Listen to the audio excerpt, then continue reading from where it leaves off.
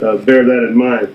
And tonight, as we read through this scriptures that we're going to read, I want you to keep in mind that this is as it relates to the plan of God for my life, for your life, for our life as believers. Romans 8, chapter 8, verse 26. You can tell I'm really starting off well already here.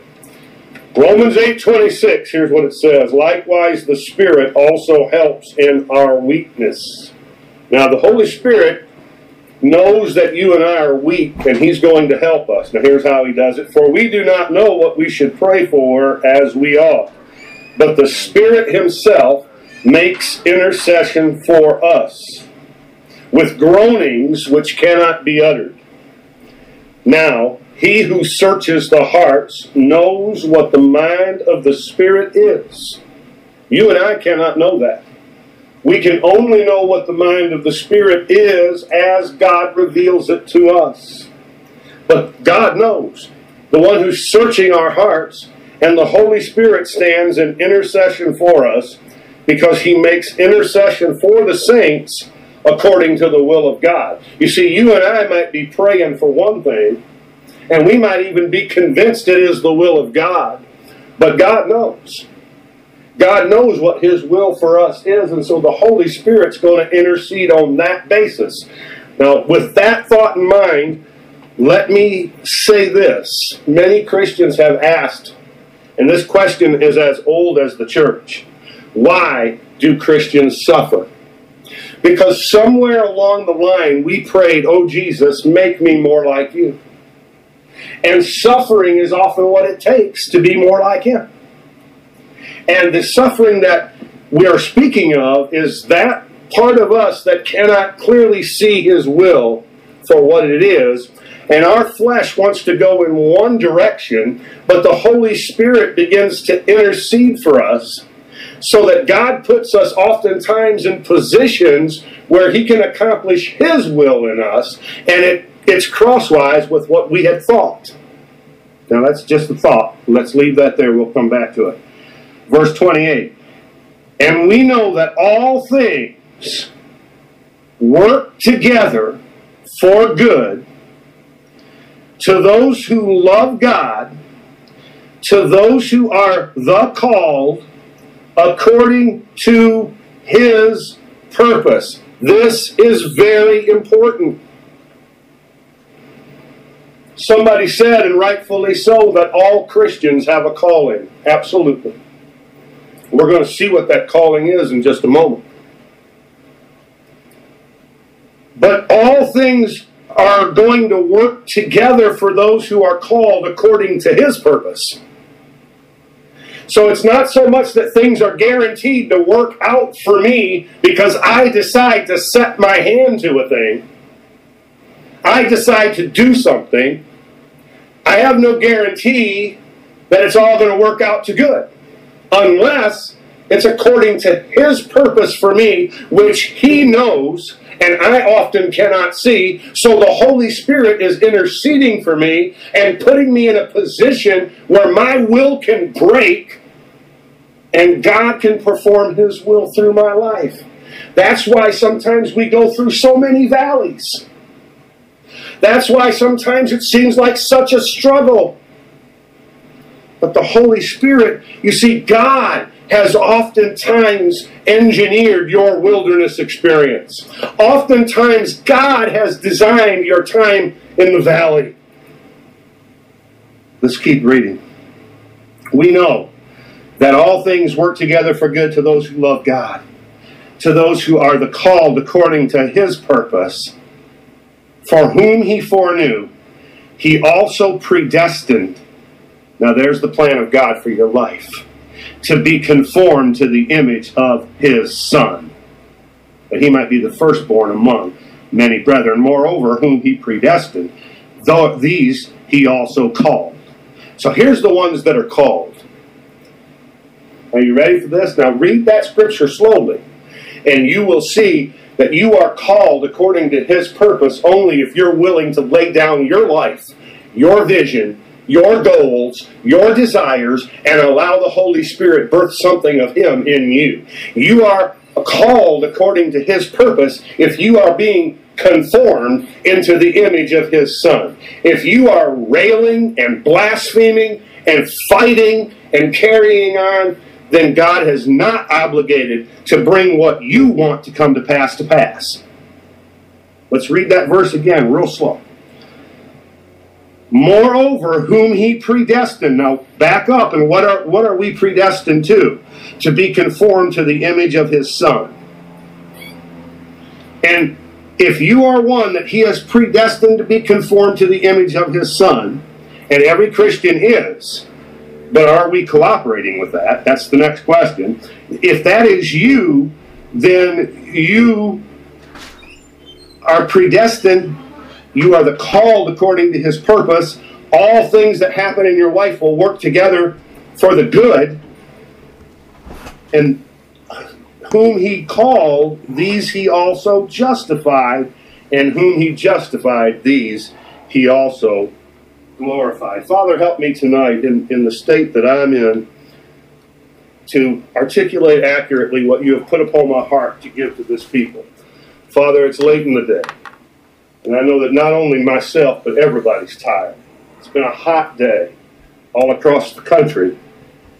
But Father, help us to hear and to receive what the Holy Spirit wants to deposit within us. Lord, we are a needy people. We need You to touch us. We need You to help us. We can do nothing of our own that is any worth or value to Your kingdom whatsoever. And we just ask that You touch us tonight in Jesus' name. And everybody would say amen and amen. I want to read to you a portion of a book that Pastor Carter Conlon wrote called Unshakable.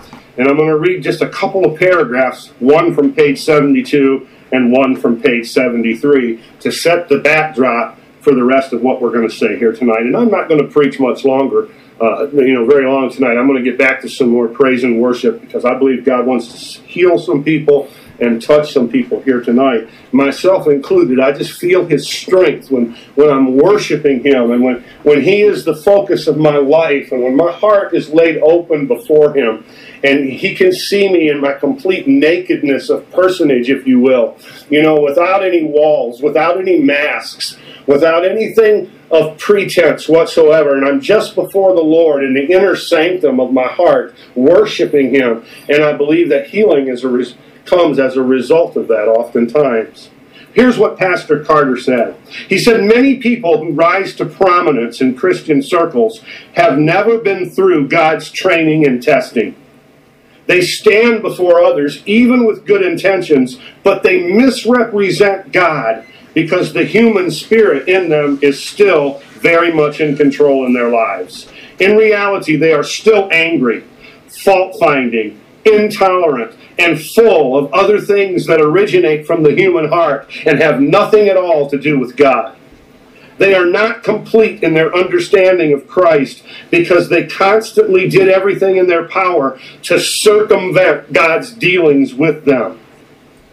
That's what happens when you don't recognize that all along your trials are part of God's boot camp. It was not man who opposed you. The mercy of God allowed you to be opposed. The mercy of God brought you to the place where you are right now. It was God who allowed those voices to be raised against you. He easily could have slapped His hand over their mouths and stopped them from speaking, but He chose not to. Because He is in the process of doing a deep work within you, refining your faith, causing you to trust in Him and nothing else. And in the end, you will be so glad that He did. This is Pastor Carter Conlon's book, Unshakable, Trusting God When All Else Fails. Incidentally, everyone who is a partner with our ministry will be receiving a copy of this book. So what we see in the book of Romans in the 8th chapter is we see God is calling to His people in a deep spiritual sense. And the problem we see in our nation today and around the world And it's really always been this way in the church. Everything that I've read of church history, the church has always dealt with this. And God has always raised up prophetic voices that will speak to this issue. And it's the issue of self. And the Holy Spirit is our intercessor. As we said at the beginning of the talk, the Holy Spirit is interceding for us. And God always answers his prayers. And we say, glory, hallelujah. But do you realize that sometimes the Holy Spirit is praying to put us through boot camp? He's praying to put us in another valley. Why? Because we came out of that last valley, we were still mean. We came out of that last valley, we still didn't talk to our spouse right. We came out of that last valley and we still thought that we could change the world. And listen, I understand what's being preached out there, and I preach it myself, that we are world changers and that we have a big dream and a big vision from God. But I want to tell you this, apart from Christ, Jesus said, apart from me, you can do nothing. Nothing. And there's nothing that this wicked, fallen flesh can produce that will ever be pleasing to God. God is not pleased with human effort. God is not pleased with me.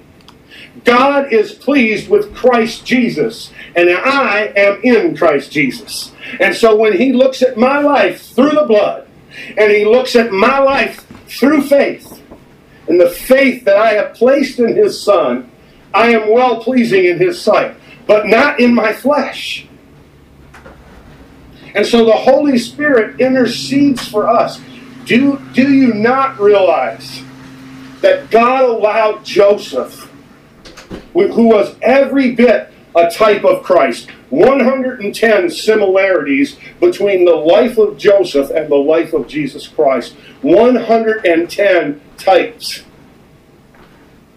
Do you not realize that he allowed his brothers to throw him in a pit, to work on the character of this young man that would one day save an entire generation of Egyptians from perishing in the worst famine the world had ever known to that point?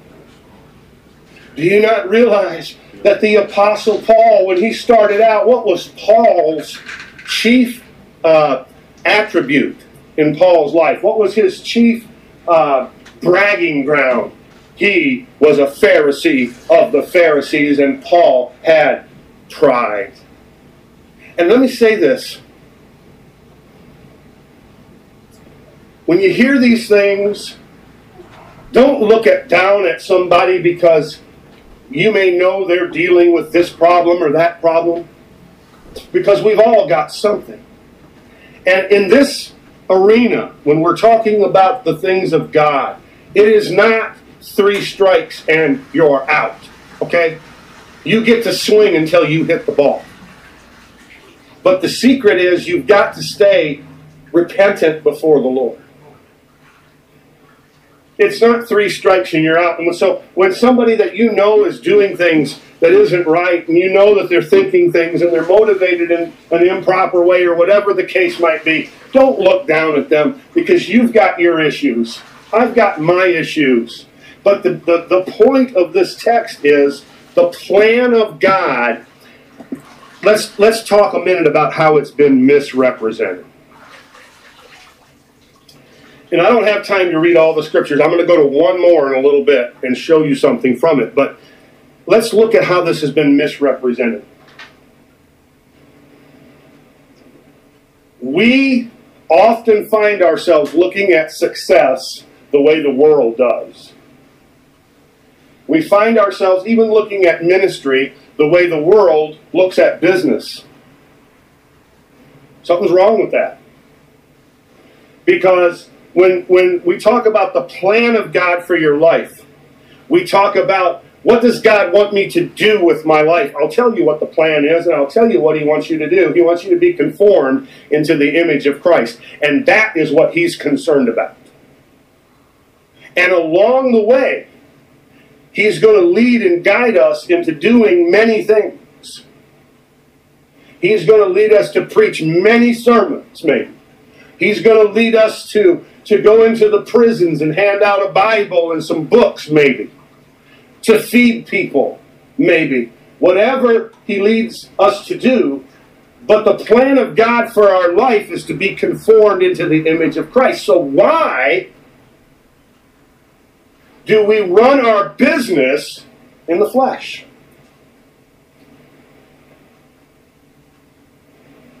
That's a good question.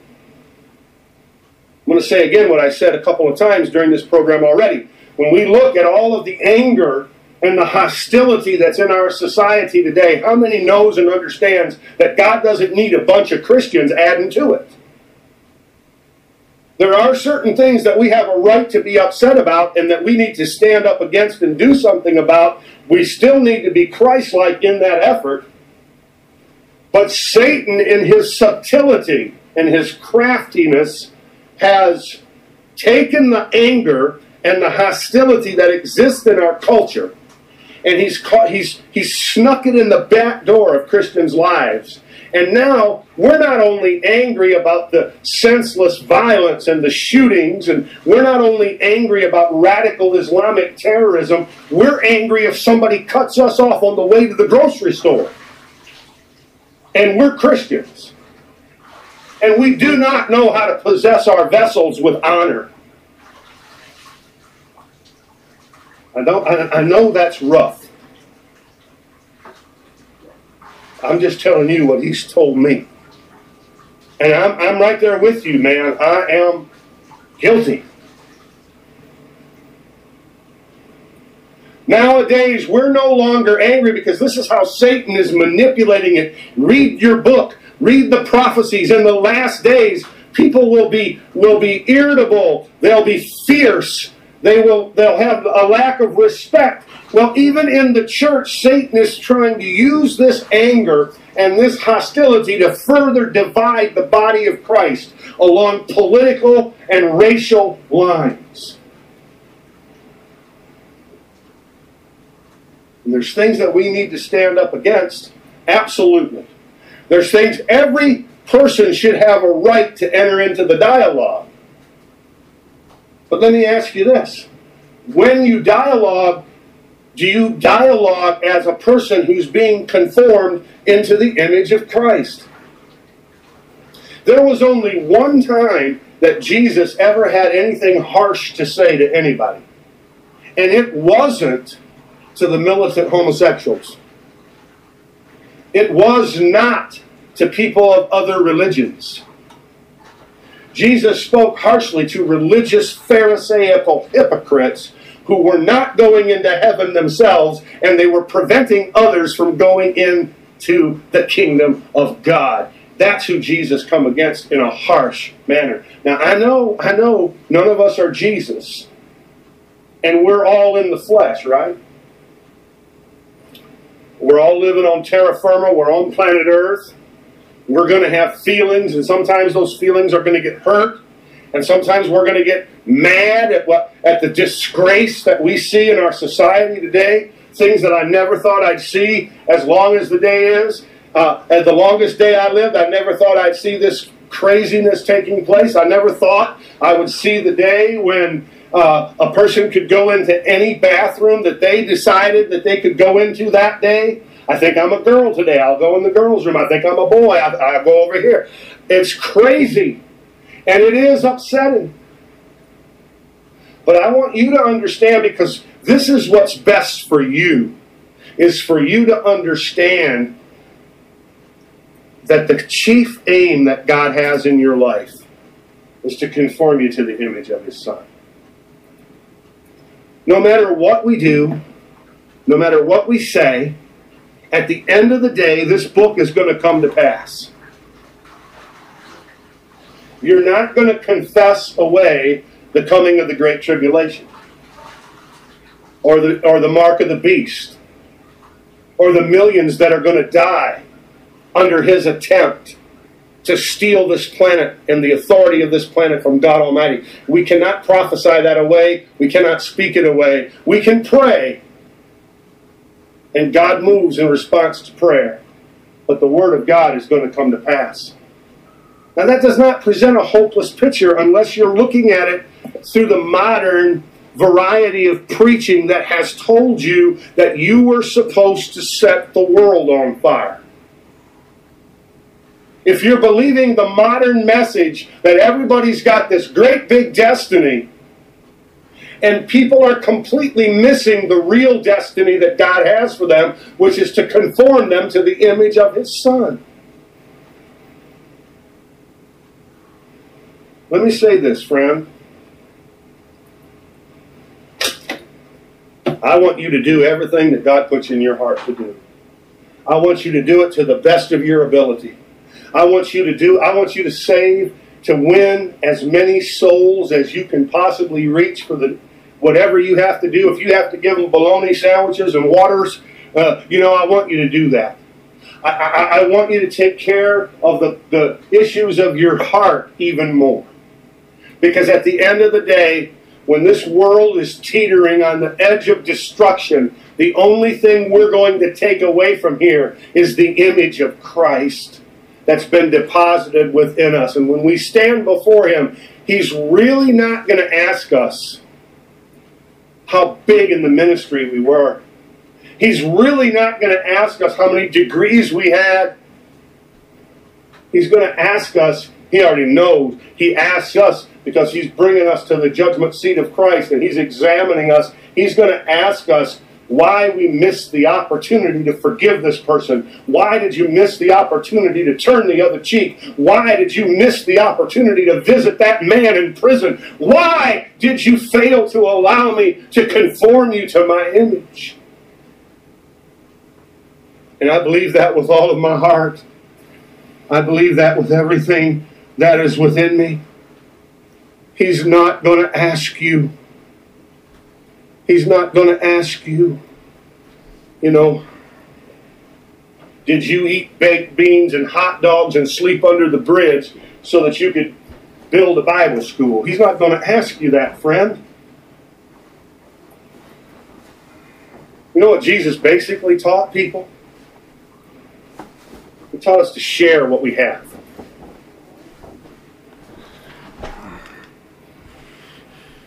I'm going to leave that for another message.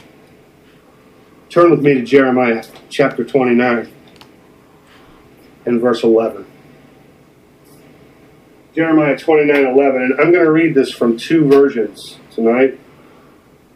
I'm going to read it from the New King James first, and then I'm going to read it from the original King James, and I'm going to make a point as to why. Jeremiah 29:11, New King James first. Here's what it says. For I know the thoughts that I think toward you, says the Lord. Thoughts of peace and not of evil, to give you a future and a hope. All right? Now before I read the King James, how many understands that we have a great future in Jesus Christ? And how many understands that no matter what happens in the circumstances of this world, we have a hope because we're going to rule and reign with Him throughout all of eternity. Jesus is the one that told us to not count our lives as dear to ourselves. Jesus told us that. He told us, He said that perilous times would come. And He said men would be lovers of their own selves. Blasphemers, boasters, proud, disobedient to parents. And that works not only in a physical home, it also works with disobedient to church authority, to church parents. There's never been a greater time for you to get plugged into a local church than right now. There's never been a greater need for you to come together with others in the body of Christ than right now. Because you've heard the old adage, I'm not going to beat it into the ground, but the first banana that leaves the bunch gets peeled. There's about to be a whole lot of peeling going on in the sifting process as Satan is infiltrating the lives even of God's people. We have the authority to keep him out, but we have to know what ground we're standing on. But there is a future and a hope found in Jesus Christ. But I want to read this from the original King James Version, and I want you to see if you notice the difference. For I know the thoughts that I think toward you, saith the Lord, thoughts of peace and not of evil. Let's stop there for a moment and let's say this. God is thinking powerful, good thoughts about you. God is not thinking about you, oh, you failed again. God is not thinking about you, oh, you didn't do enough. God is not thinking those thoughts about you. That's the pressures that we put on ourselves. Listen.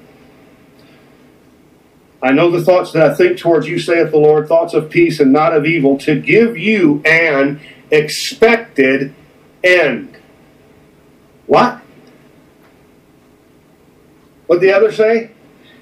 Most of the new versions say to give you a future and a hope. To give you an expected end. And the Lord took me right back to Romans 8. And He showed me those verses that I read to you tonight. And He showed me how that you can have all things in your life working for your good. You can have a future and a hope. You can have the Holy Spirit interceding for you, building you up in the body of Jesus. That is your expected end. And God is thinking thoughts of you. If I had time, I'd take you to the Psalms and I'd show you some of these verses. But He's thinking thoughts of you like, this is my child. I love them. How many of you know that no, when God tells you no, God, I want to do this. No. No is not rejection. No is protection. I heard Tim Dolina preach that. I actually posted that message on my Connect site. It's called Bad Math. How many of you know that when God tells you no, He tells you no because He's got something better for you in His estimation? We look at it and we might not think it's better. But we don't know. And that's where that death to self comes in. That's where that bowing the knee to the Lord comes in and say, Lord, if you say this is better, then I receive this as better. And sometimes God tells us, take another trip around the mountain. Why? Because He's mad at us? No. God's thinking thoughts toward you, that you are His precious jewels. God is thinking thoughts of you, that you are going to be pillars in the temple of God. And those pillars, Jacob and Boaz in the Old Testament, they didn't go all the way to the top. They didn't hold up the structure of the temple. They were there for beautiful ornamentation. You are His beautiful ornamentation, and He is fashioning you and molding you and sculpting you into the person that you can be according to Him. Let me read you a couple things. This is the first time I've endeavored to preach this. What God has given me, we're going to preach it more. And more is going to be added all the time. But let me read you just a few things that I had jotted down here. And I put them on my phone, so it's... when we focus on what we can do in the kingdom, it puts the focus on us. But the Christ follower will focus on what they can become, which puts the focus on Jesus. God does have a great plan for every life. And that plan is to take ourself, and let's clarify this term real quick. Self, that we are a legitimate self. All self is not illegitimate, even though it's often spoken of in a negative connotation. But we are a legitimate self. But God wants to take that self, and He wants to take the nasty out of it. And He wants to take the carnality out of it and conform us into the image of Christ. And it is at that point that our doing will flow naturally from the Holy Spirit. Many people talk about God's plan for their life, but they really don't mean God's plan for their life. They really mean their own plan for their life. Most people don't really want God's plan because according to Romans 8:28 through 30, that plan is to conform us into the image of Christ. And sometimes, well, in reality, always, it means a death to self. The death of the cross. Jesus told every one of us, take up your cross and follow me. But you have got to understand that he does not tell you this from a position of being angry with you or mad at you or telling you that you're worthless. On the very opposite. Oh, how contraire. You are worth the death of his Son. What price did God pay for you? I've often used this as an illustration. I like good quality Bibles. It's just a thing with me, okay? I buy very little. I don't have a motorcycle. I don't have a snowmobile. No big deal if you do. I'm not against it. Praise God. I'm just saying that I take my extra money and I like to buy R.L. Allen Bibles. They are goatskin leather. They come from Scotland. I think that's cool. And they're a little bit on the pricey side. Lifetime guarantee with regular, normal handling, you know. So how much is this R.L. Allen Bible worth? You know how that's determined? That's determined by what people are willing to pay for it. An R.L. Allen right now on the market in America because of Brexit goes for about $180 if you get the 53 long primer. And they can get $180 because people like me are willing to pay that. How much are you worth? I want to tell you something, and you need to hear this pitiful preacher here tonight. I struggled with this for a long, long time in my life. How much are you worth? What did God pay for you? The death of his Son, man.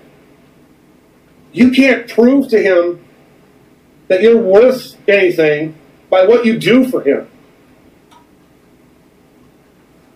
You can't even make yourself feel better because here's what happened. It's an endless treadmill. I've been there. I know it. It's an endless, vicious cycle. I just didn't do enough. I just fell short. You can't live your life that way, my friends. Because God said for once and for all how much each human being was worth when he became a man and died on a cross so that you could be with him for eternity. Now that's something. It doesn't matter if you build a Bible school or if you build a camp. We're working. Now, I'm not telling you don't do those things. We are working right now feverishly to put funds together every month to help build a camp in Virginia. Because we know that people's lives are going to be impacted when they go there. I know people who are working feverishly every month and making sacrifices to feed hungry people, to clothe the naked, to put Bibles into prisons, and all of these things. But none of that determines your worth and value to God Almighty. And I'll tell you something else. There are thousands and thousands of people who are doing all those things, but when they get to heaven, they're going to lose rewards because they don't treat people right on the way. God is far more interested with developing your character than he is your calling.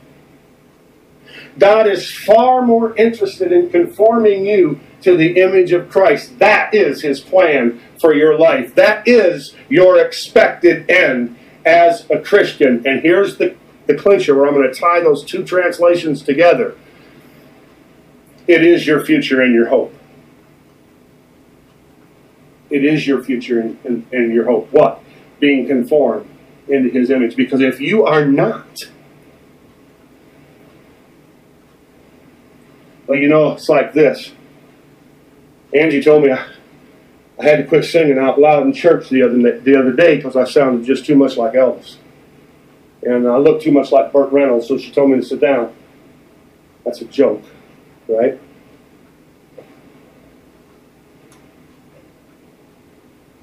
You can't. We say that we understand we're not doing what we do to earn anything, but we live like we are. We live like we are trying to earn something. Are you trying to earn someone's ear? Are you trying to earn a position? Are you trying to earn a place? Whatever it is, you need to let go of it. Because until God gets you to the place where your dependence is totally on Him, you're never going to get a place. You're never going to get an ear. And so what's going to happen is you're going to keep running that same treadmill. And every time somebody doesn't come through for you, you're going to blast them. And you're going to be crushed. And you're going to be disappointed. And you're going to struggle and battle with that flesh the rest of your life. You're going to go to heaven. But you're not going to have a whole lot of fun and joy and good times getting there. And when God created this world, He created it that we would enjoy the journey through life. And I believe that with all of my heart. I believe that God wants us to enjoy the journey through life. It used to really bother me. I'll just open up my heart and be honest with you for a minute.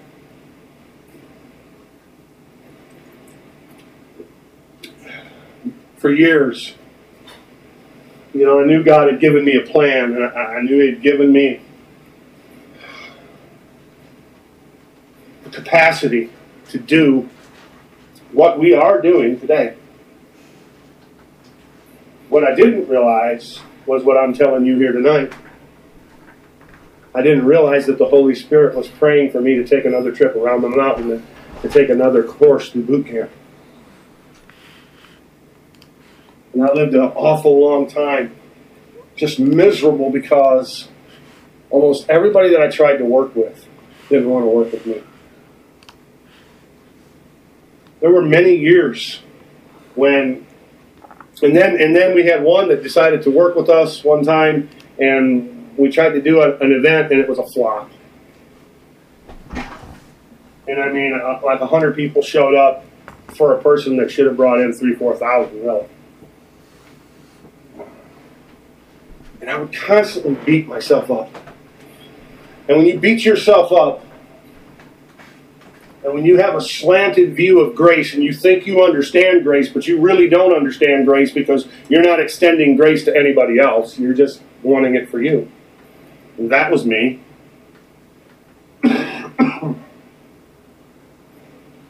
When you beat yourself up, it isn't long before you lash out at others. And it's not about the right and the wrong of it. In a perfect world, a lot of things would be different. But we don't live in a perfect world.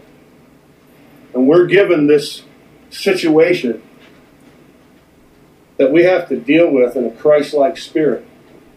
And that takes 1,000 deaths, my friend. And before you think, so you do that now, right? Well, sometimes I do. Sometimes the old me still is there. The only thing, I got a little smarter about the way the devil works. Usually I catch it now. And I go pray about it. Here's the thing. Let me tell you the best thing I can tell you as it relates to this. Because I spent the better part of a decade railing, bemoaning. The scripture would call it murmuring and complaining. What happened every time the children of Israel murmured and complained? Whoop, one more trip around that mountain. Let me tell you the best thing I can tell you about this. And I'll get ready to close.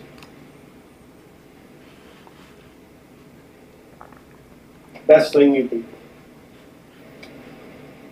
is to become a person who seeks His presence, who spends time on your face before Him and in His Word.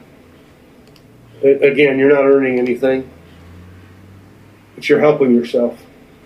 Because the Lord said, draw nigh to me, and I will draw nigh to you. And let Him fight your battles. Let Him go before you and shine the light of heaven on your path. Let Him open doors that He wants open, and let Him shut doors that you couldn't open if you just got so angry you blew a fuse, you still couldn't open a door that God shut. And what you have to understand is that for every door that He purposely shuts on you, and it's going to happen because He loves us. You think, boy, that's strange. Well, not really. Not really. You have to realize the human heart is so corrupt because of the fall that if we were given power, if we were given too much power and we're not ready for it, we would not only destroy ourselves, but tragically we would destroy many in the body of Christ along with ourselves. And so God is patient. And He doesn't get in a hurry. God's not a part of the rat race. He's into more casual pursuits like abiding and dwelling. Good God Almighty.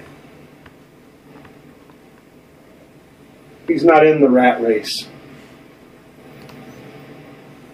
He's not in the earthquake or the tornado. He's in the still small voice. And my friends, as we face the darkness that's just now descending on us, I wish I could stand here and tell you that it's going to get better. We've got a president in the White House now who him and his staff pray and do Bible studies together. Isn't that awesome? And you know what? It's not going to change the world. It might buy us a little time. I hope it does. But a darkness is descending upon this planet very, very rapidly. And I believe with all my heart that this thing is just about over. And I believe that before it gets over, the world is going to be plunged into a time of darkness. But yet, Jesus said, you are the light of the world. So friends, be a light in the darkness. Don't be part of the darkness.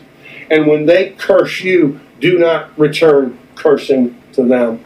And when they blaspheme your God, you stand up and you say, God loves you and Jesus died for you. Don't be a part of the problem. Be a part of the solution. And the future and the hope that you and I have is to simply know that we're going to be like Jesus. And when we get to the end of our road and we have allowed the Holy Spirit to work in our lives, we're going to hear, well done, good and faithful servant. You might not have had the biggest ministry.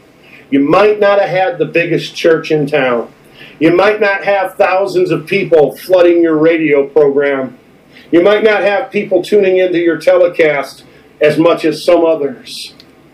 But well done, good and faithful servant, because you let my Spirit make of you what I designed you to be from the very beginning, before the foundation of the world. You heard my voice and you yielded to me. That's what He's after. That is God's plan for your life, for my life, for every believer. And all along the way, there's going to be doors that He's going to open, and He's going to nudge you and say, walk through that one, buddy. He's going to place things in your hand. I'll tell you right now, the last 3 things that God put in our hand as a ministry to do, I don't know to this day how it happened. I mean, I spent 20 years fighting for every inch of ground. I spent 20 years just frustrated, fighting for everything. And these last 3 things, God just did it. I don't know how it happened. And I think we're getting into a time that the Scripture talks about like this. It says that even as they're casting seed into the ground, the harvester is going to come along and harvest it. That's the time it's an accelerated time. And so I want to encourage you today, because I know that every one of you has things that are important to you in this life. Every one of you has things that have consumed your life, and that's the way it is. That's what it should be. I mean, preaching consumes my life. That's not a bad thing. I can let it become a bad thing if I don't have time for my wife, and I don't have time for my family, and I don't have time for people. Then what am I preaching for? And don't buy into this lie of the church. And it's a lie that crept in because we left the cross and we left the Christ focus of the church. And so people started being told that you've got to do this great big thing or you're not very important. That's a lie. And what happened is we forgot to do the little things because we're looking for the great big thing. And so people around us, people that love you and care about you, but you don't have time to pick up a phone and call them. You don't have time to run to the grocery store for them. You don't have time to do these things that God wants you to do for people. And don't buy into the lie that you can love God and not love people. I've thought about that for the last several years because I felt that way at one time. I said to myself, I love the ministry. It's the people I can't stand. And I want to tell you something. That is not God. I can't remember the scripture address, but it tells you in the Word of God, it says, how can you love God whom you've never seen if you can't love your brother who you can see? And so we've just got to know and understand in the time that we're living in that people are going to become more and more and more important to the heart of the Father as this harvest of the earth is being brought forth in this hour. And so that changes my perception of what ministry is. Gary Wilkerson told the story of he was in Jordan with Pastor Carter. He was on his way to preach at a service. And his mind was really on the service and on the message he was going to give and all of this. And he said, I got to the church, just before I got up to preach, I realized that I'm here preaching this message to people who have heard it 1,000 times. And I walked by 100 people who had never heard of Jesus. And he said, that began to change me. Please hear me like an adult. I'm not saying it's wrong to go to church and preach a sermon. I do it all the time. That's not the point. The point is that what matters to God is people. And when we get a little further into this, as we go through the summer, because this is on my heart, this is a weight on my heart. As we go through this summer, I hope that some of you,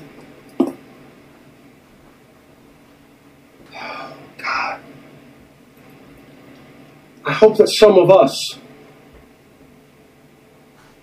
will begin to understand Jesus doesn't ask me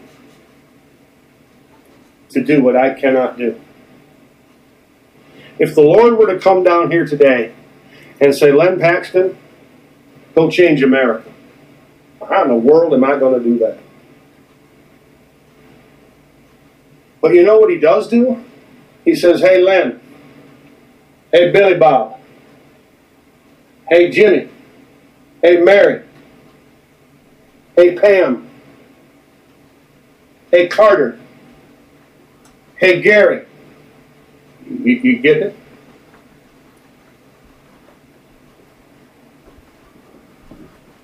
We work where we are with what we have. And, do you want more? Do you want some more? Do you want to do more? Do you want to reach further? Then be content with such things as ye have. And in that contentment, you preserve your soul. See, the Word of God knew what it was talking about. What is your soul? Your mind, your will, your emotions. You preserve your stability by learning to be content in whatever state you are in. And I'm not talking about Virginia or Maryland or Massachusetts. I'm talking about the state, the condition, the circumstance of your life. You preserve your emotional stability. And if this generation needs anything, it needs stable people. Stable people that can point the way to the cross of Calvary and say, there's your hope, there's your future, and let God do His work in people's hearts and lives. I'm not responsible for doing the work. I'm responsible for letting the Holy Spirit do His work in me. And so I'm going to close with that tonight. We have so much that every day I see this stuff in the Scripture, and the first thing it does is it knocks me upside the head. And I hear the voices just like many of you do. You failed. You're a failure. You blew it, preacher. You stand up there and you preach to thousands of people, but you blow it. Yeah, that's right. But you know what I do? I go to my knees and I say, God, save a wretch like me. You know what? He did. And He does. And He will. So I want to challenge you as I leave this message and go into just a few more songs for tonight. I just want to challenge you to make yourself some connections that you will be faithful to. If there's nothing going on in your town for the Lord, and if it's dead, dried up religion, and that's all it is for real, and I mean there's nothing good anywhere around, then connect with people like Thomas Road and like Times Square and World Challenge and Turning Point and others. But begin to discipline, let the Lord discipline your life to make connections within the body of Christ that aren't large. Maybe they are, maybe they're not. But the size isn't the issue. The issue is Jesus works. I mean, how can a little finger act independently out here of the entire arm? And this is what we're seeing Christ do as He's bringing in. Listen, I've seen revival in Baptist churches. I've seen revival in Presbyterian churches. Like I told you, we're going to be in one in just a few days. It happens to be the church that my fifth great grandfather founded in Rockbridge County, Virginia. We're seeing revival break out in these weird, unexpected places. Why? Because God is a body. And the finger isn't going to work out here and the arm be left back here. It doesn't work that way. And so we have to be persistent in the pursuit of these connections. And even when, you know, the reason that we don't like to do it is because we feel it makes us look inferior if people don't want to give us the time of day. What would I encourage you to do? What did I do? Here it is. I want you to write this down, because this is the key to this message. This is what I'm about to tell you right now. You want to write this in your Bible, because this will put you over. And I don't back up from saying it. Here it is. You ready? Ask God to help you. Pretty simple, huh? Ask God to help you. Lord, how do I live right? Ask God to help you. Lord, how do I grow? Ask God to help you. And cut people some slack. Show people mercy. Show people. I guarantee you what. If you go out and you just show one person mercy, and then another, and then another. Yeah, maybe you're not reaching your whole city, but you're doing ministry. You follow me? Ministry is people. And if we don't lose sight of that, we may not, I don't know how long. We've got a lot of partners today. And I thank God for that. But it wasn't always like that, friend. And then there were other times when the only one that gave to my ministry was me. And I know that that causes a person to have all kinds of thoughts. But those thoughts are not from God. I know what they are. Nobody needs me. I'm not worth anything. I'm doing something wrong. Now, I was doing some things wrong. I was responding in the wrong way. And I was, excuse me, I'm sorry. I wasn't acting right. Some of those situations,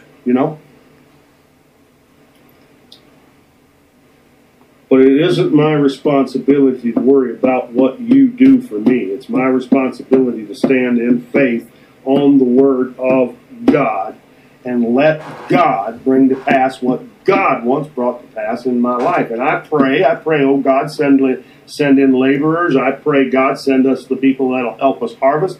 You pray, you stay faithful to pray, you ask God, you stay, and you love people.